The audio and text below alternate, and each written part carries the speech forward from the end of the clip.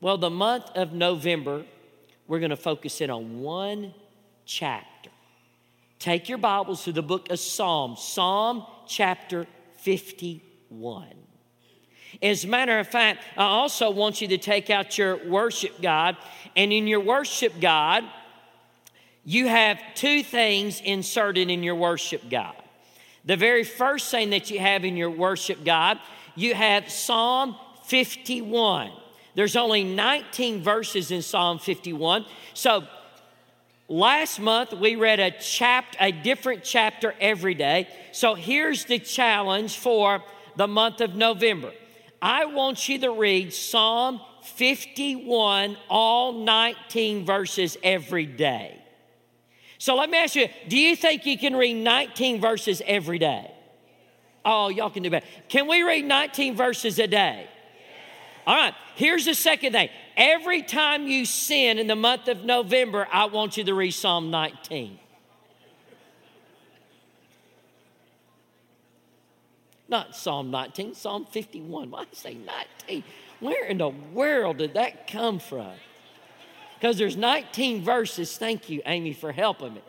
So every time you sin, I want you to read Proverbs. Psalms 51. Oh, nothing like messing up in front of all of y'all. No.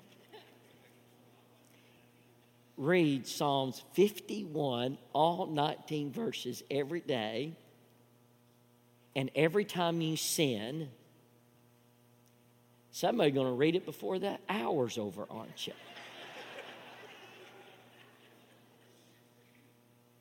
Hey, everybody look right here. This is my prayer and my heart's desire for us in November.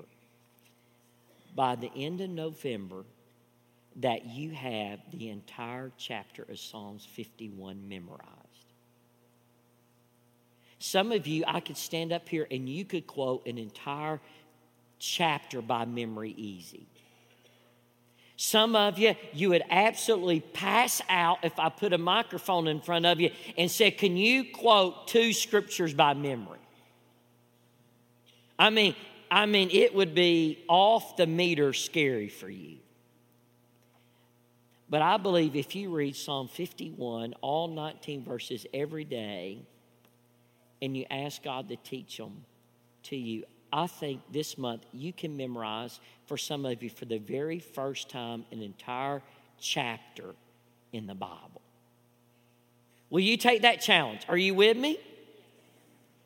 Why do we need to learn Psalm 51? I really titled it big, Area 51.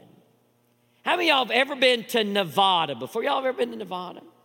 Well, what do they have in Nevada? We got the military base, and it's known as the military base. It's known as Area 51.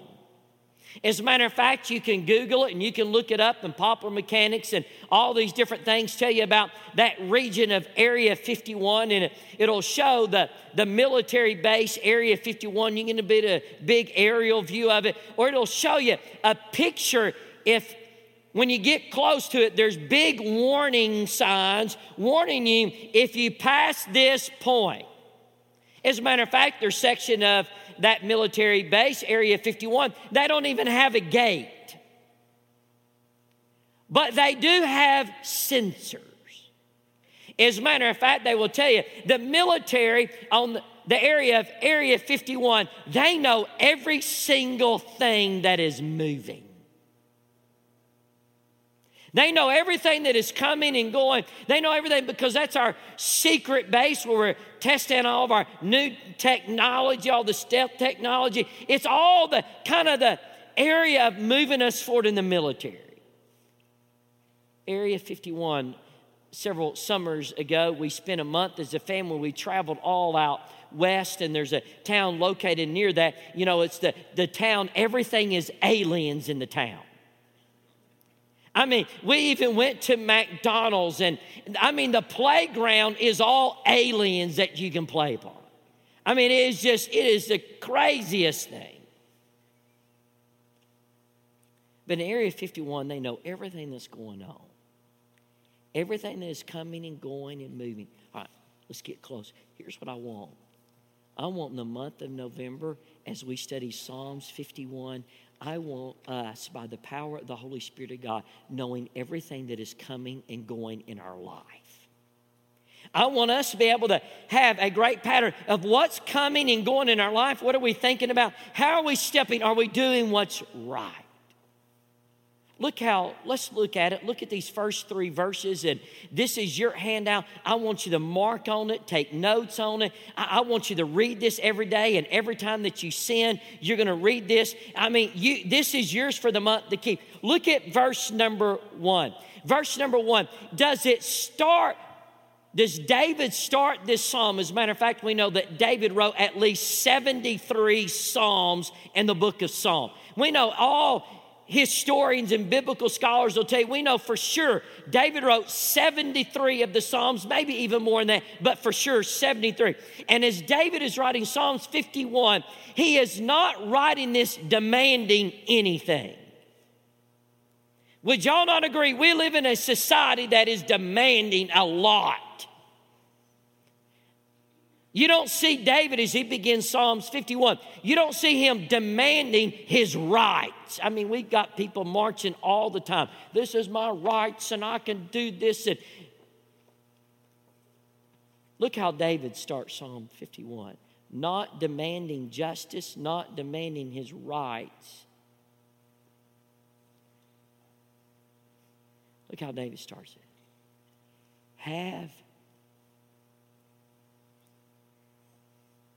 mercy upon me, O God.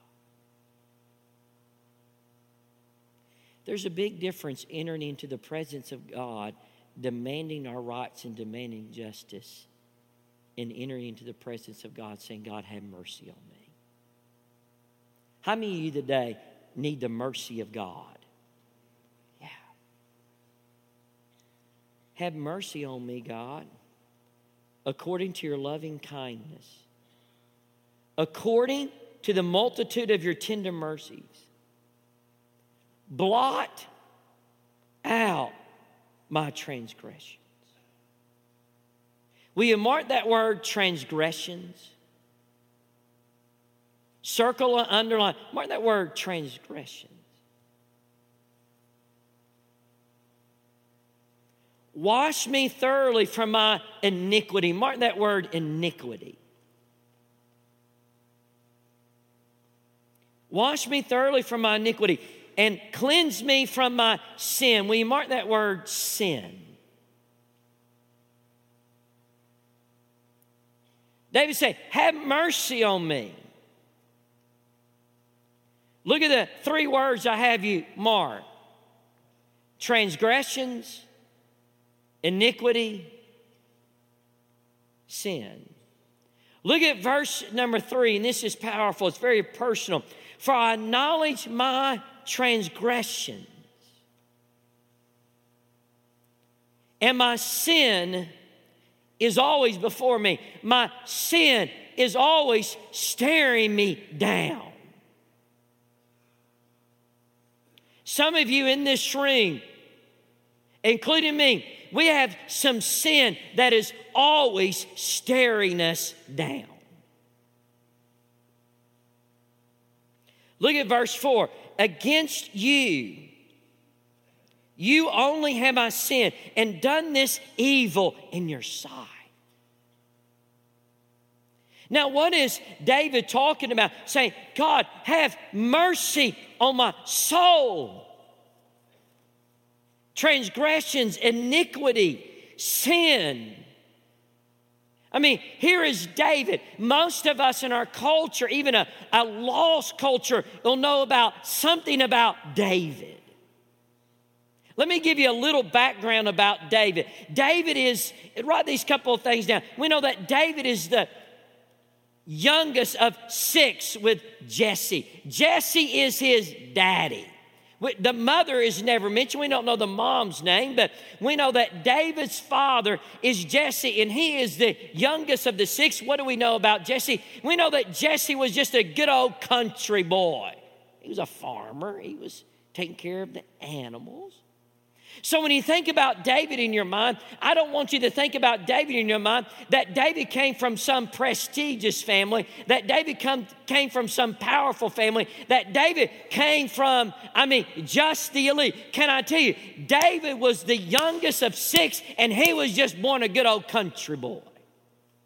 If you would have seen David, he was out taking care of his father's animals. If we know about David, you wouldn't have seen David all primped up and all niced up. David would just been in good old country boy clothes. What do we know about David? He was the youngest of those 6 of the sons of Jesse. Second thing we know about David, we know that David was a warrior. Right next to the warrior, will you just write down 1 Samuel chapter 17, we know who's the very first battle that David has? David and who? Goliath. Hey, wouldn't you like to have been there at that moment? I tell you what, when Amy and I were in Israel last time, and when we take another trip, several people ask me when we're going again. We'll work that out. But you can go in the very place where David picked up the 5 smooth stones. As a matter of fact, Amy and I have been right there in that place where we've picked up those 5 smooth stones. We know that David picked up 5 smooth stones. Why 5 smooth stones? Because he's about to face Goliath. But remember, they put all of the armor and all the stuff on him. And remember, he's just a little old guy. And what did it do? It just about put him under. He couldn't hold all that stuff. So instead, he went to war with 5 smooth stones. And we know what happened. What happened to Goliath? He fell over, cut his head off. He was a warrior. But I got a question. Why was David not allowed to build the temple? Because he's a warrior, had so much blood on his hand. So what do we know about David? We know his father is Jesse. We know about David. We know he's a warrior. Right, this third thing, what do we know about David? He was a great musician. What instrument did David play? He played the harp. He was incredible playing the harp. He was a great musician. That's why when we read these 73 Psalms that he did, so many are absolutely beautiful. They're beautifully written. The Holy Spirit's leading us, but it's all about who he is. Who did David play the harp for all the time, though? King Saul. Remember, King Saul's heart was all turbulent and all that kind of stuff. And what would he do? They would bring David in, and David would play the harp. He would sing just to smooth his soul. What else we know about David? We know the Bible says he is a man after what? God's own heart. Hey, how many other people in the Bible does it say that about? How many other people in the Bible do you read that person is a man after God's own heart? How many other people is it said about besides David? 0. Nobody else in the Bible does it say except David that he was a man after God's own heart. Why? Because God chose him and God was using him for a very clear purpose. Jesse, country boy, warrior, musician, man after God's own heart. What else do we know about David? David was a great sinner. How do we know that David was a great sinner? Well, the scripture tells us in 2 Samuel chapter 11. And if you want to turn to 2 Samuel chapter 11, you can kind of follow along. 2 Samuel chapter 11, verse number 1, it tells us that it was time of the year that the kings were to go to battle. It was the time of the year that the kings were supposed to be at battle, but instead of being at battle, where was David? David was at home. David's life was being at ease. He was just resting in the palace. Can I tell you, David was not where he was supposed to be.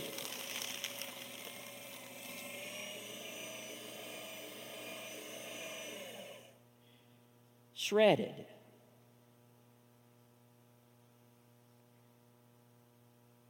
When we're not where we're supposed to be, where God wants us to be, it shreds us. Because David wasn't where he's supposed to be. What does 2 Samuel chapter 11 verse 2 tells us? It tells us that David was on the roof, and it was nighttime, and he was walking around the roof. Then all of a sudden he's on top of the roof. All of a sudden something got his attention. All of a sudden he's on the rooftop and he's looking around. All of a sudden he sees a lady is taking a bath, and she is beautiful. Somebody tell me, what is her name? Her name is who? Bathsheba is there. She's taking a bath. David wasn't where he's supposed to be. And David, as he's walking on the rooftop, he did not have bouncing eyes. His eyes did not bounce off of that situation. Instead of bouncing his eyes, he stared.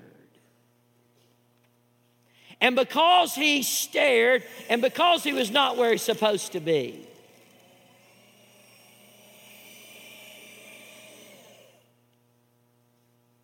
shredded. What did David do? He really liked her. She was absolutely beautiful. So 2 Samuel chapter 11 verse 4 says, what did he do? He didn't, hey, God, forgive me for lusting. Forgive me. She is married to Uriah the Hittite. I've got him at battle where I'm supposed to be. Hey, God, forgive me for looking. Forgive me for staring. God, I'm not going back there. What did he do instead? 2 Samuel 11 verse 4, what did he do? David went and sent some messengers and said, hey, will you go get that lady?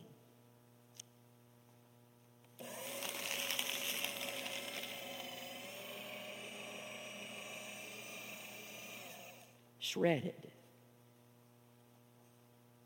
The messengers go get that lady, and Bathsheba comes and makes the visit.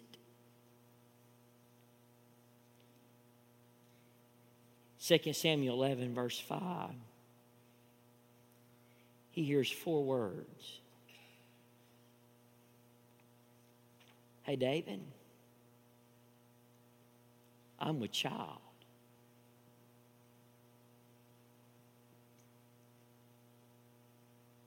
Have you ever had that moment when you weren't where you're supposed to be? Instead of having bouncing eyes, you had staring eyes. And those staring eyes, all of a sudden, it took you to a place that you had never thought you would go.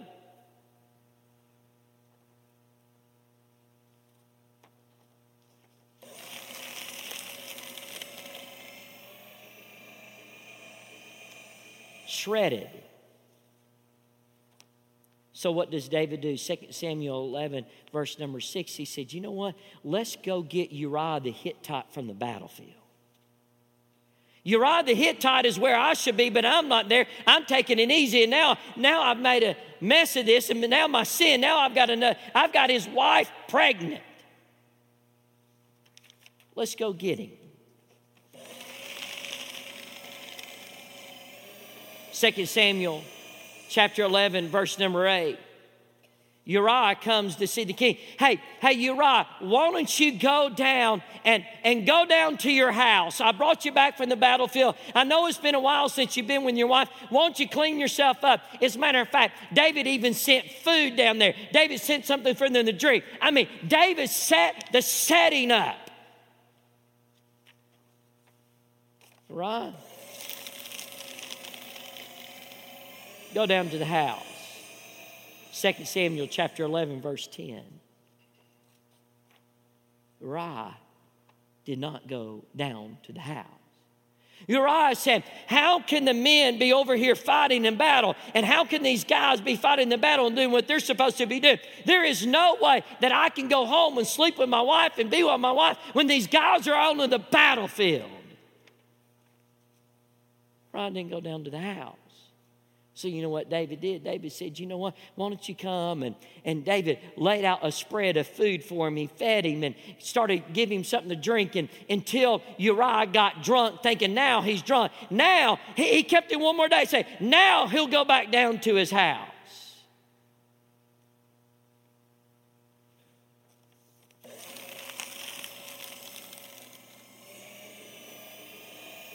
Uriah didn't go to the house. David thought, what am I going to do? I want everybody to look at me. Sin will take you places and have you do things you can never imagine. None of us are above sin. None of us need to say in this room, man, I will never do that.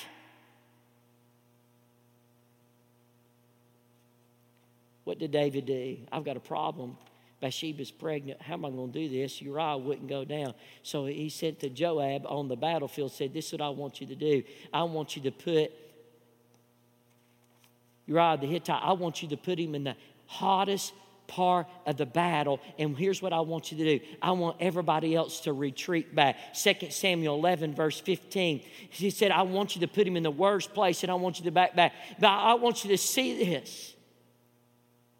Not only did it hurt Uriah the Hittite, but when you look at that scripture and look at all of verse 15, you look at it in context, and it said that many others were also killed. We always think about it was just Uriah the Hittite that was put in the battlefield, and it just affected him. Can I tell you, it just didn't affect him. It affected people around him.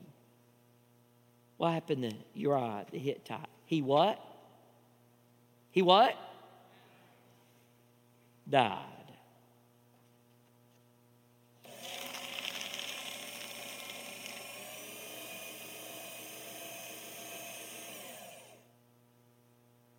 Shredded. Well, what does the Lord think about it? Well, in 2 Samuel chapter 11, verse 27, the scripture is really clear. And it said, and it displeased the Lord. Is there ever a time that our sin and our disobedience to a holy, righteous God, will our sin ever please the Lord?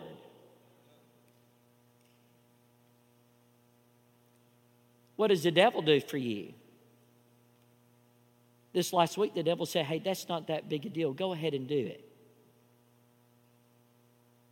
What did the devil lie to you this last week? Some of you sitting in this room, you're having an affair on your spouse, and your spouse doesn't even know it, and you're sitting in this room, your heart's going a million miles an hour. Can I tell you, the devil's telling you, nobody else is going to get hurt. Nobody's going to know about it. Can I tell you, that is straight from the pit of hell. Our sin hurts people around us.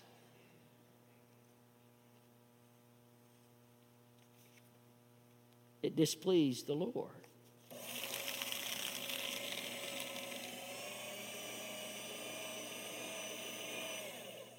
Shredded. What happens? 2 Samuel chapter 12, the verse 7 verses. Now God calls the preacher man, Mr. Nathan. Mr. Nathan, the preacher man, he has the responsibility to go tell the king what the king's done. So Nathan just doesn't go in there and say, this is what you have done. He goes in there and tells the story. He tells a story about a poor man. He has one lamb, and that one little lamb, they nurture him, they love him. He eats at the dinner table with him. I mean, he is the pet. He sleeps in the bed with them. I mean, he is their, that's what they got. Then he tells a story about the rich man. The rich man has all kinds. He has all kinds of animals. He has all kinds of stuff. Whatever he wanted, he had. And Nathan tells the story.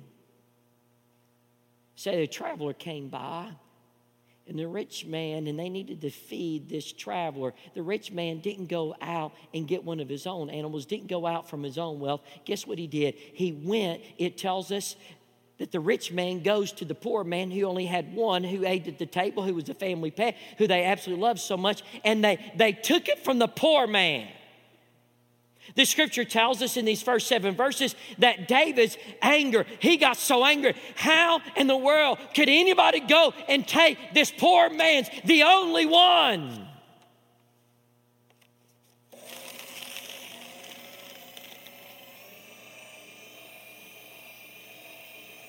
Shredded. Then Nathan looked.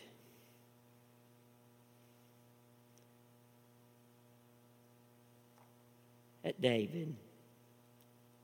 2 Samuel chapter 12, verse 7. It says 4 words. David, you are the man.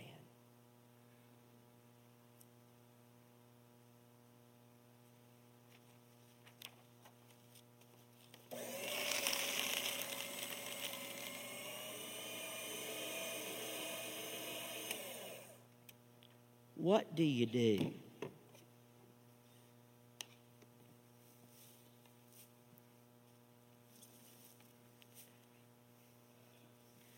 What do you do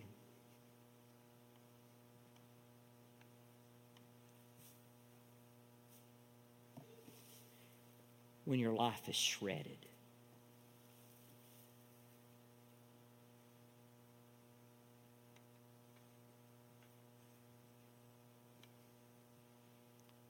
What do you do?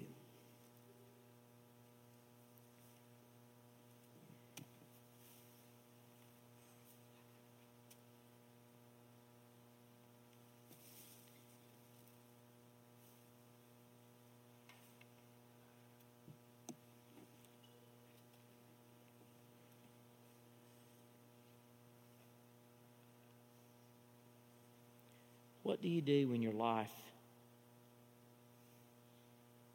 is all over the place and it's shredded?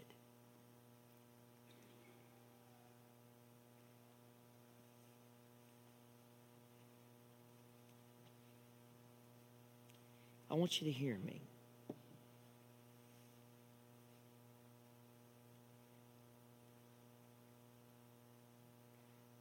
All of us have been shredded by sin. And I've got some good news.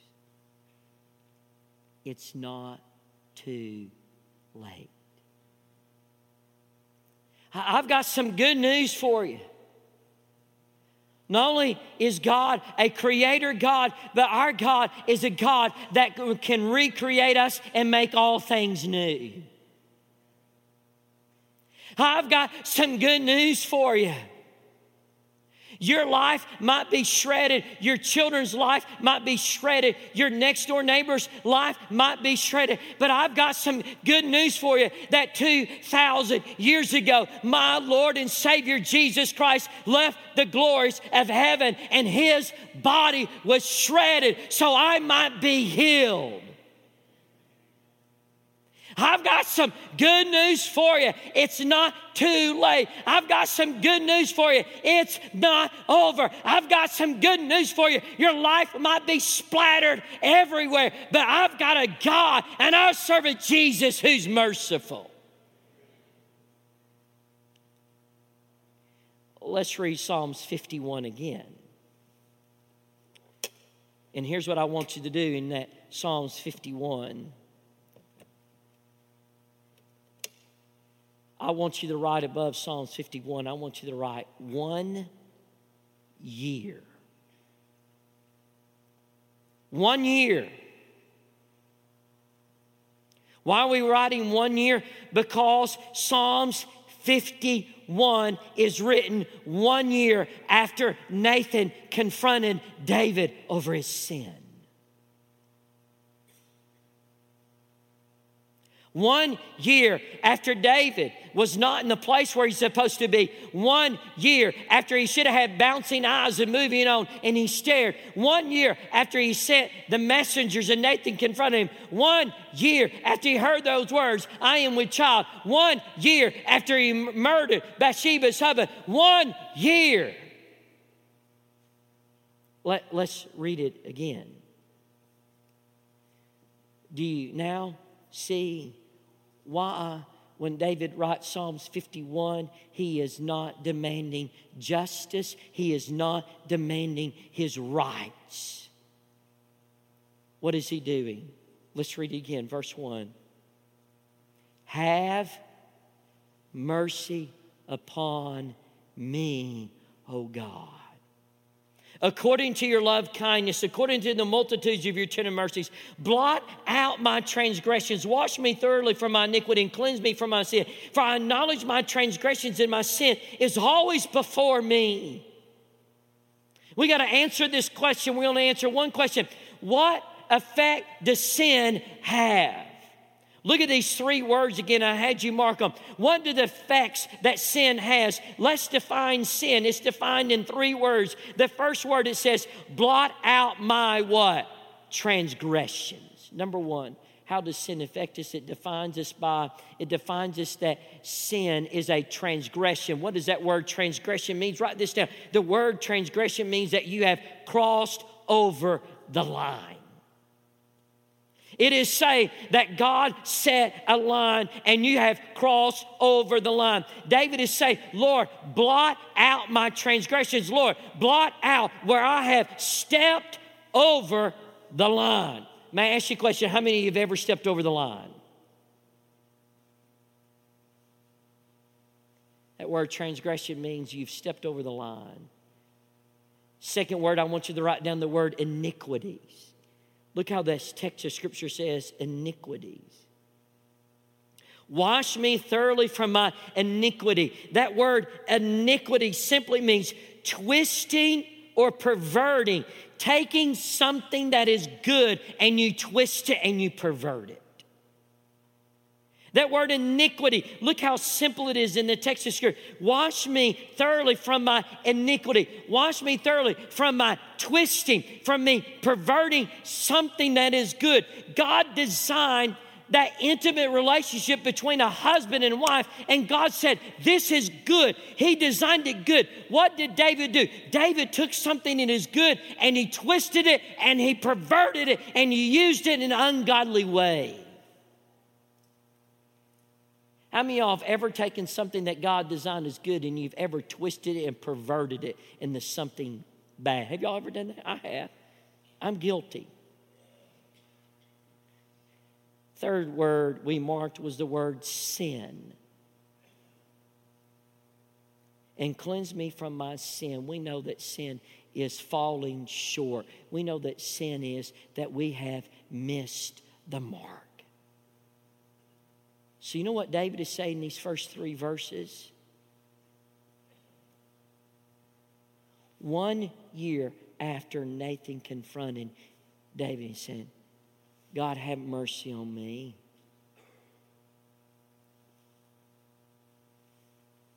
I crossed over the line. God, have mercy upon me. I have twisted and perverted something that you designed to be good. God, have mercy upon me because I have fallen short. Here's what I want you to do this morning. Will you grab that blank sheet of paper that was in your worship guide? If you don't have a blank sheet of paper, I want you to grab some type of sheet of paper. Here's the invitation.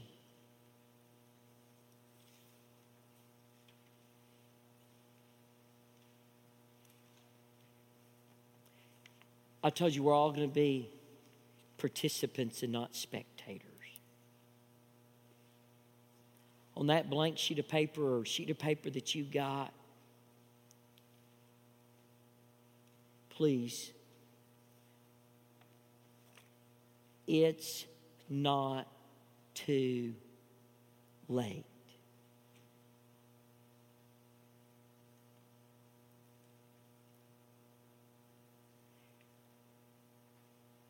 Here's the invitation.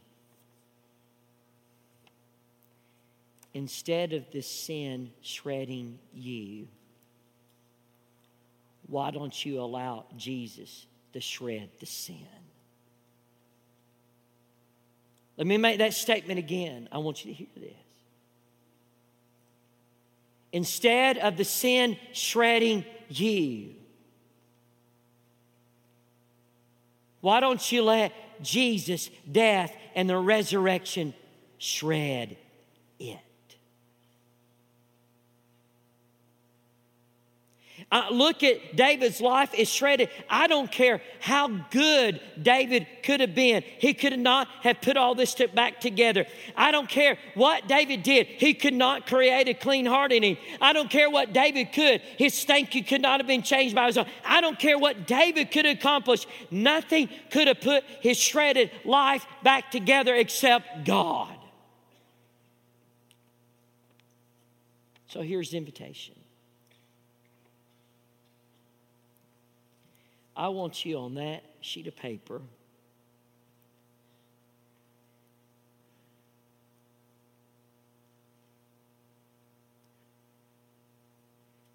what sin needs to be shredded in your life.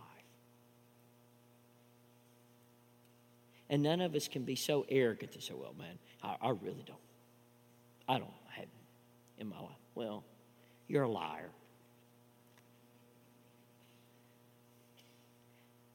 I'm telling you, you are. Would y'all not agree with me? Last time I checked, none of us have arrived. None of us have a flashing light above our head. This person has arrived.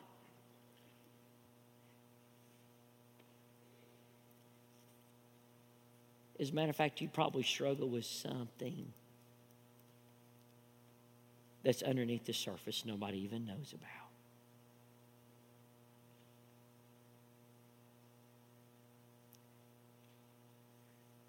We're going to begin Psalm 51 by saying, Lord, have mercy on me. Will you take a moment? Will you write that sin down? Will you write down that struggle? Just take a moment. It's just us. Write it down.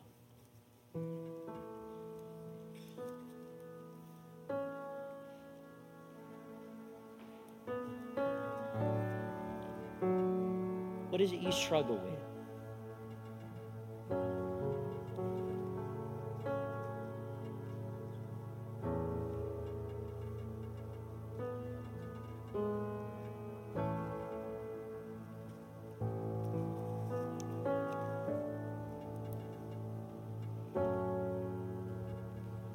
Lord, have mercy.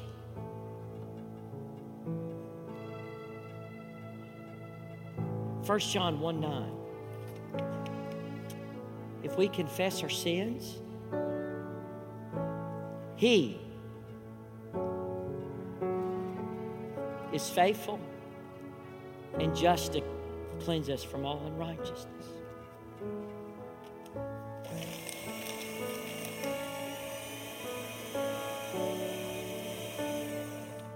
I don't want it to shred me.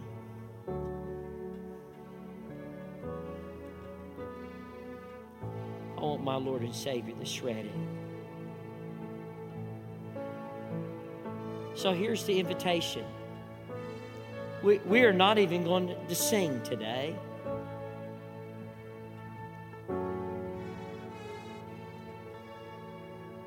The invitation is this. You'll notice all across this stage, we've got shredders.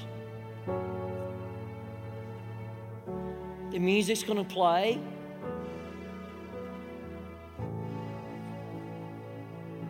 Instead, we're going to start Psalm 51. Lord,